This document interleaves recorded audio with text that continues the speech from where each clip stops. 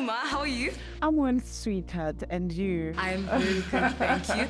I grew up during apartheid. This country had apartheid. I'm sure you young ones, you Generation Z, you don't know that. Just being black, just being you, it was not easy at all. As far as the beauty standards as well, they were made as extremely to be like that of white. People admired being, white. And yet, we had our own way. We had our own beauties. I mean, I just called you a dark dindy right now because we actually treasured such people, people who were like dark-skinned. They were just the best, in our own community. We actually did not have black people, South African black people on TV. You actually saw white people on TV. You couldn't see black people like us.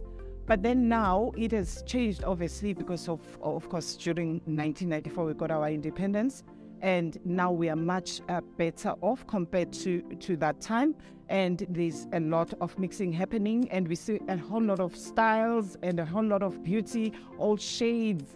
I always say, black people are very, very unique people because we have all shades and beautiful shades, When we're talking about people, the way I see people being portrayed, I'm happy that there's just so much that we are seeing now as opposed to during my day when I was growing up. I'm actually a businesswoman. I'm an entrepreneur, I always say.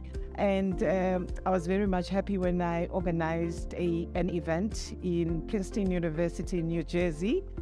This was in 2017. That was my first one. It took me 3 years for me to be able to organize that. And this is one of the, mind you, Ivy League universities in the US. I organized that event. I'm very proud of that. But not just only that, it looked like the door was open for me to go international. So last year I was in Turkey. I organized another event in Turkey, agricultural event. But most of all, my greatest accomplishment is being a mom, all years, and having 3 children who are grown up now, 2 teenagers and 1 grown-up son. So that's my greatest achievement here. You are the best. Be confident of who you are and where you come from. Not be shy. Don't feel forced to conform to the norm.